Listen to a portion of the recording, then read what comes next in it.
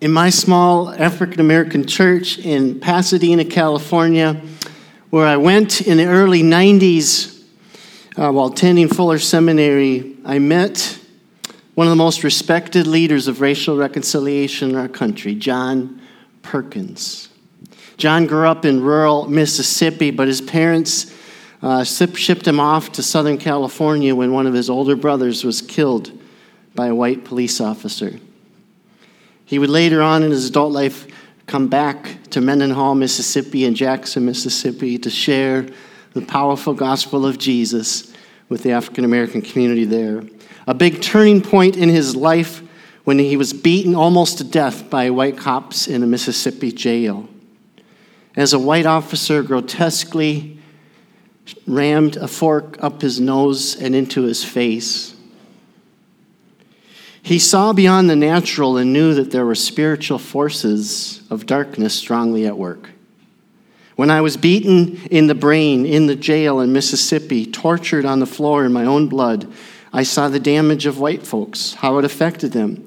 They were like animals, he said. But if I would have had that night an atomic grenade, I would have opened it like Samson. And I began to see that my reaction was as deadly as their action. And that's when I recommitted my life to God.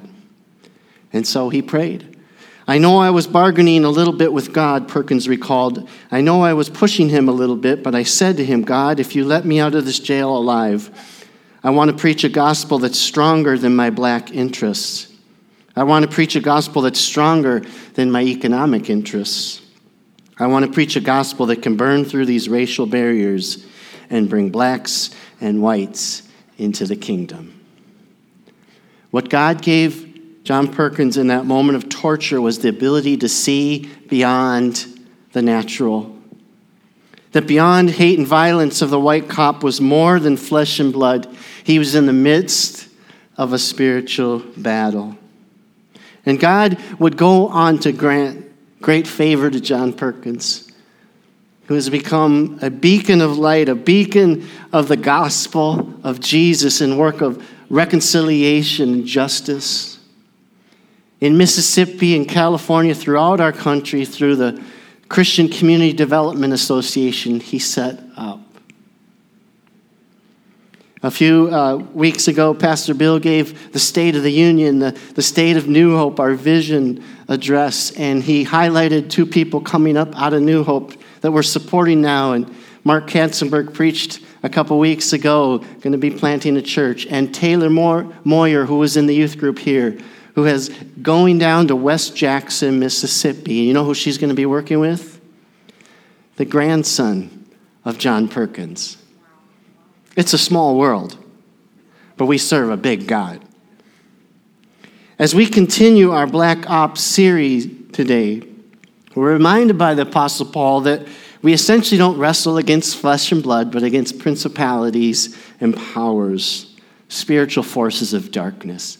Follow along as I read our scripture for today in Ephesians 6, verses 13 to 15. Therefore, put on the full armor of God so that when the day of evil comes, you may be able to stand your ground. And after you have done everything to stand, stand firm then with the belt of truth buckled around your waist, with the breastplate of righteousness in place, and with your feet fitted with the readiness that comes from the gospel of peace. And so our big idea today is that arming ourselves with the gospel of peace makes us people of peace that stand in peace and spread gospel peace with a world longing for it. First of all, the gospel of peace equips us to stand in our identity in Christ. In Ephesians 6, verses 10 through 17, Paul gives us this wonderful description of spiritual warfare and the armor of God that he has given us to stand in victory that Jesus has already won for us. If you remember, the series before this was a short series on marriage called Submit. And I preached in that series on the passage in Ephesians 5, wives, submit to your husbands, husbands, love your wives. And I made the point that this passage on marriage is really a smaller passage in the larger context of what it means to be the body of Christ. And so as Paul is beginning to wrap up his message, this is right before the conclusions of Ephesians, he's beginning to just say, hey, the evil is real. There's a spiritual battle. But church, be reminded of who you are in Jesus. Be reminded of what we've been saying throughout this book of who he is and who we are in our identity in Christ. I love the way pastor and author Charles Stanley summarizes this passage. He says, the message of Paul is this: we are to stand firm, grounded in the fact that we have the peace of God in our hearts. We know who we are in Christ Jesus. We don't have to prove ourselves to anybody. We know we are assured of Christ's forgiveness. We know we are loved by God, and we know that we have a secure home in heaven forever. And he goes on to say, you, New Hope, you are the one who accepts into your life the fact that Jesus is your peace. Your stance is, I am in Christ. Christ is in me. Christ is the Prince of Peace, and his peace, therefore, is resident and available to me. How important it is to be reading the Word of God and to be taking it and standing on it. This would be a great phrase to write down and just meditate on. That's what the Word of God is there for us, right? To hide in our hearts that we might not sin against thee. To hide in our hearts so we can know this peace. Christ, I am in Christ. Christ is in me. Christ is the Prince of Peace. And his peace is resident in me and available to me. Some people may think that this is the only place in Ephesians that's really talking about spiritual warfare. But in verse 12, when it says, spiritual, uses the phrase heavenly realms, spiritual forces of evil in the heavenly realms. That phrase, heavenly realms, happens 5 times in Ephesians. And Ephesians 3:10 uses it and declares one of the most powerful purposes of the church. His intent was that now, through the church, the manifold wisdom of God should be made known to the rulers and authorities in the heavenly realms. Do you realize what this is saying, church? This is saying that you and me, as believers of Jesus, we can declare the truth of God, the wisdom of God into the heavenly realms where there's spiritual forces of darkness. We have that authority. We can speak into the heavenly realms and declare God's greatness. I'll never forget when this verse became so clear to me. I was at the point of the hardest spiritual battle in my life. I was in my former church as a pastor. And I'll never forget the day my youngest daughter, Faith, who's here, she was graduating from preschool. And I was there over the lunch hour, and I remember not wanting to go back to church to face the heaviness of the spiritual battle. And God put in my mind just the picture of Sister Harriet, one of our prayer warriors, and I said, yes, Jesus, it'd be really good to pray with Harriet. And as I pulled into the church parking lot coming back, there were 3 cars in the parking lot, and who walked out of the door of the church? Harriet. So we sat down at a bench and we prayed. And church, something in the heavenly realms above me broke that day. There was authority in Jesus that was declared over me. And it's not like the whole spiritual battle went away, but something was broken in the heavenly realms. I felt it. I knew it. There was a change that day. Because someone took up the armor of God and said, this is what we declare into the heavens in the name of Jesus, by the blood of Jesus. The gospel of peace equips us to stand in our identity in Christ. Secondly, the gospel of peace equips us to live in peace. Stand firm then with the belt of truth buckled around your waist, with the breastplate of righteousness in place, and with your feet fitted with the readiness that comes from the gospel of peace. This term, kalagel, were military boots and one of the most important parts of a Roman soldier's outfit. They had metal spikes in the bottom, which gave them firm footing and enabled them to cross any kind of rough terrain. It's often been noted by military historians that the attention given to the soldiers' boots was the secret to the great Roman conquest. But this is kind of a striking paradox, isn't it? We're talking about a soldier's armor and feet fitted with peace. Sounds real manly, right? But peace is one of the most essential characteristics of the Messianic kingdom. What did the angels say to the shepherds?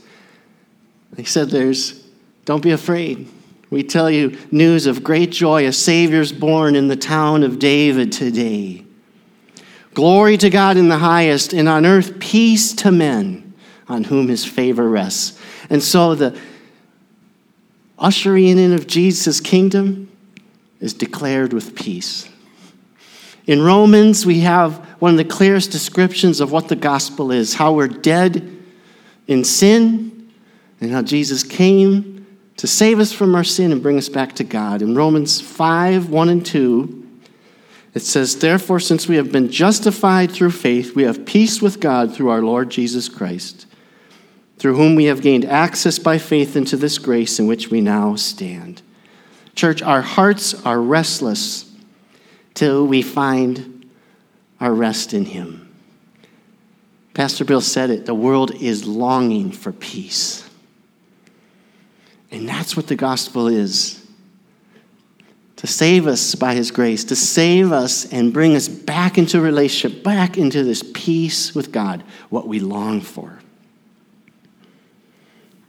Sometimes I forget how powerful this peace is. I love the bookends of peace in Philippians 4, a very common set of verses in 6 and 7. Do not be anxious about anything, but in everything by prayer and petition with thanksgiving, present your requests to God, and the peace of God, which transcends all understanding, will guard your hearts and minds in Christ Jesus. It is such a key verse. Why is anxiety on the rise? There's a lot of reasons, but most of the time we're not receiving the peace of God that he wants to give us. But we don't want to stop right here. Many times we just stop. Oh, that's so good, the peace of God. It goes on in verse 8 to say, whatever is excellent, whatever is admirable, pure, think about these things. And in verse 9, he says, and the God of peace will be with you. So the bookends of peace, the peace of God, and the God of peace. In this section, on these three pieces of armor, the belt of truth, the breastplate of righteousness, feet fitted with the gospel of peace, all three of these aren't talking about concepts. The belt of truth, what is truth? Jesus is our truth. Breastplate of righteousness, what's our righteousness? Jesus is our righteousness. The peace of God is the God of peace. He's the Prince of Peace.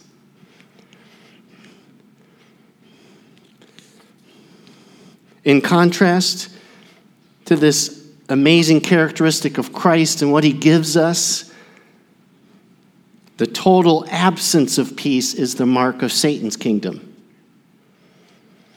What is his character, his gifts that he gives to us if we receive them? Fear, anxiety, shame, doubt, on and on. Over the past few years, there have been numerous times to pray with people in heavy situations, be it heartache, a dark presence, fear, confession of sin, whatever it is, there's a change in the atmosphere.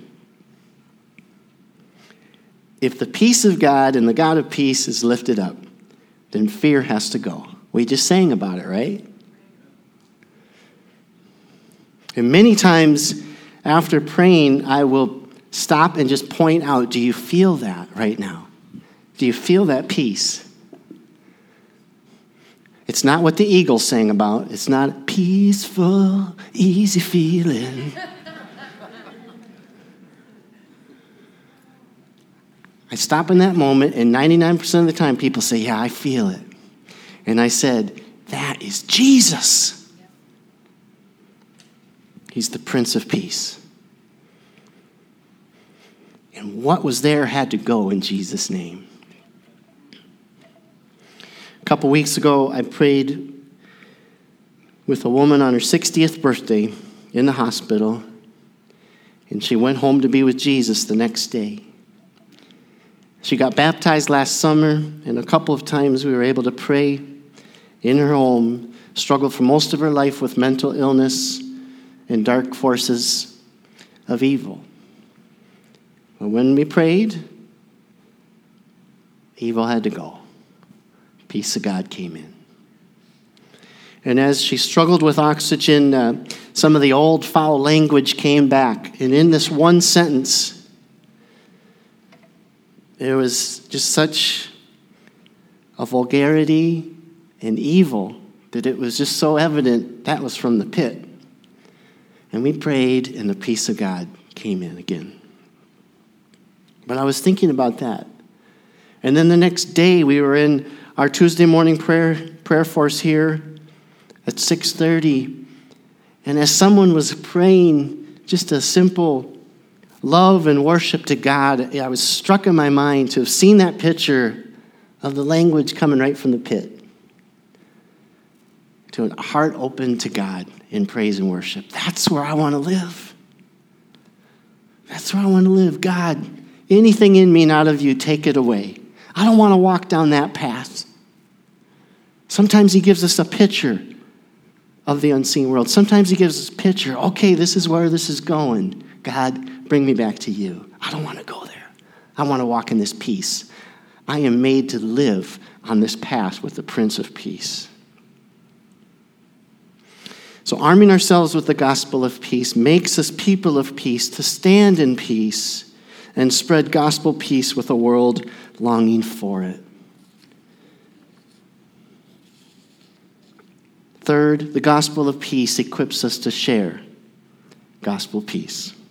In Romans 10:10, Paul is referencing Isaiah 52:7, and it rings true to this passage today. How beautiful are the feet of those who bring good news. It's ironic, but Satan uses fear to keep us from sharing the good news because he does not want us to experience the joy and the peace of seeing others turn their lives to Jesus. There's nothing like it. There's no high like seeing people surrender to Jesus. This past December, I interviewed Jerry Chose and Derek Ash, who had experienced breakthrough prayer, and at the end of the service testified to the miracle of God. They prayed on separate occasions in the same week, and God brought them out of darkness into his marvelous light. And at that service was a young woman who heard that message and came forward for prayer and said, I want what they have. I want that peace and joy. And gave her life to Jesus. Do we have that picture? This is Melissa and Carol Lee. And this is the story Melissa tells us. I found myself in your church in December as I was trying to save my current relationship. His mother and father are faithful and felt it was the first step to having a healthy relationship. I sat in the pew feeling totally defeated. I was paralyzed, poisoned with fear, anxiety, worry, guilt, and shame. The way I was living my life was no longer working. I was trying to control everything and everyone around me. For the majority of my adult life, I relied on no one other than myself, and I was carrying what felt like the weight of the world on my shoulders. I felt completely alone. When I heard Jerry and Derek speak their stories and how they found joy and peace, I began to cry. I realized I had desperately wanted what they had found. I went to the front of the church after service and prayed and was prayed for, crying the whole time. The next week, I was contacted and was set up with a mentor. As Carolee and I began to meet, I was frequently tearful, anxious, and slightly skeptical. In one of our first meetings, she said to me when I was confused and hurting, Melissa, God is your creator. He knows your heart and your purpose even when you don't. Trust him. That day, I truly let go and let God. Every week we met, Carolee could direct me to a verse or a story that would bring me comfort and clarity. Slowly but surely, the more I spoke with God and opened my mind and heart to his messages, the blessings came. The doubt, worry, and fear I was plagued with was leaving my soul, replaced with joy and peace. And even though I didn't ask for it, I now have hope and faith. Since I started my walk with God in a friendship with Carolee, the darkness of my past no longer burdens me. I am humbled and thankful for all the gifts I have received, and I'm excited to continue growing in faith and having the opportunity to live my best life. Praise God. I'm looking over here at Melissa and Carolee, and I'm really proud of them. Because, Carolee, she gets a little bit of joy herself too, right? And she would write notes and just share how life-giving this is. Because, church, that's what we're supposed to be. Disciples who make disciples. And so, Jesus, I say, do it again. That somebody today would say, I want what they have. I want that peace and joy. Church, we have over 50 people in spiritual friendships, just doing what they're doing, just going through a story in the book of the Bible every week or every other week. And if you would want someone to walk with you and disciple you, or you want to be a spiritual friend and disciple someone just reading through these stories, just write on the connection card, spiritual friendship. Leave it at the altar, put it in the giving boxes, and we'll let Jesus do it again. Three questions for you. How are you going to let the gospel of peace equip you to stand in your identity in Christ? What's your action plan? How are you going to read his word, memorize his word, meditate on his word, so you can say, I am in Christ. Christ is in me. He is the Prince of Peace. He is resident and available to me. Take that, Satan. How are you going to let the gospel of peace equip you to live in peace? My wife often tells me, John, I want you to respond and not react to our children. The more we live in the gospel of peace, we can stand in that peace, we can live in that peace, and we can respond rather than react. Third, how are you going to let the gospel of peace equip you to share gospel peace? The world is longing for it. Don't hold it in here. Bring it with you, and he'll flood your soul with more and more joy and peace. Pray with me. Heavenly Father, we just thank you. Lord, we just thank you of your testimonies. We just thank you that you're the God of peace. We just thank you that there's nothing like you. We just thank you that Satan has been put on trial today, and he stands accused of his real nature of fear and anxiety and shame. And we just speak into the heavenlies. We just speak the wisdom of God, the glory of God, the peace of God. That is who you are. And we want it, and we declare it over every individual, over every home. That there would be a turning away and a turning to you. Turning away, turning to you, turning to peace, turning to the Word of God and your truth, your righteousness, your peace. Have your way, Lord Jesus, and we'll give you all the glory and the honor and the praise. In Jesus' name, amen.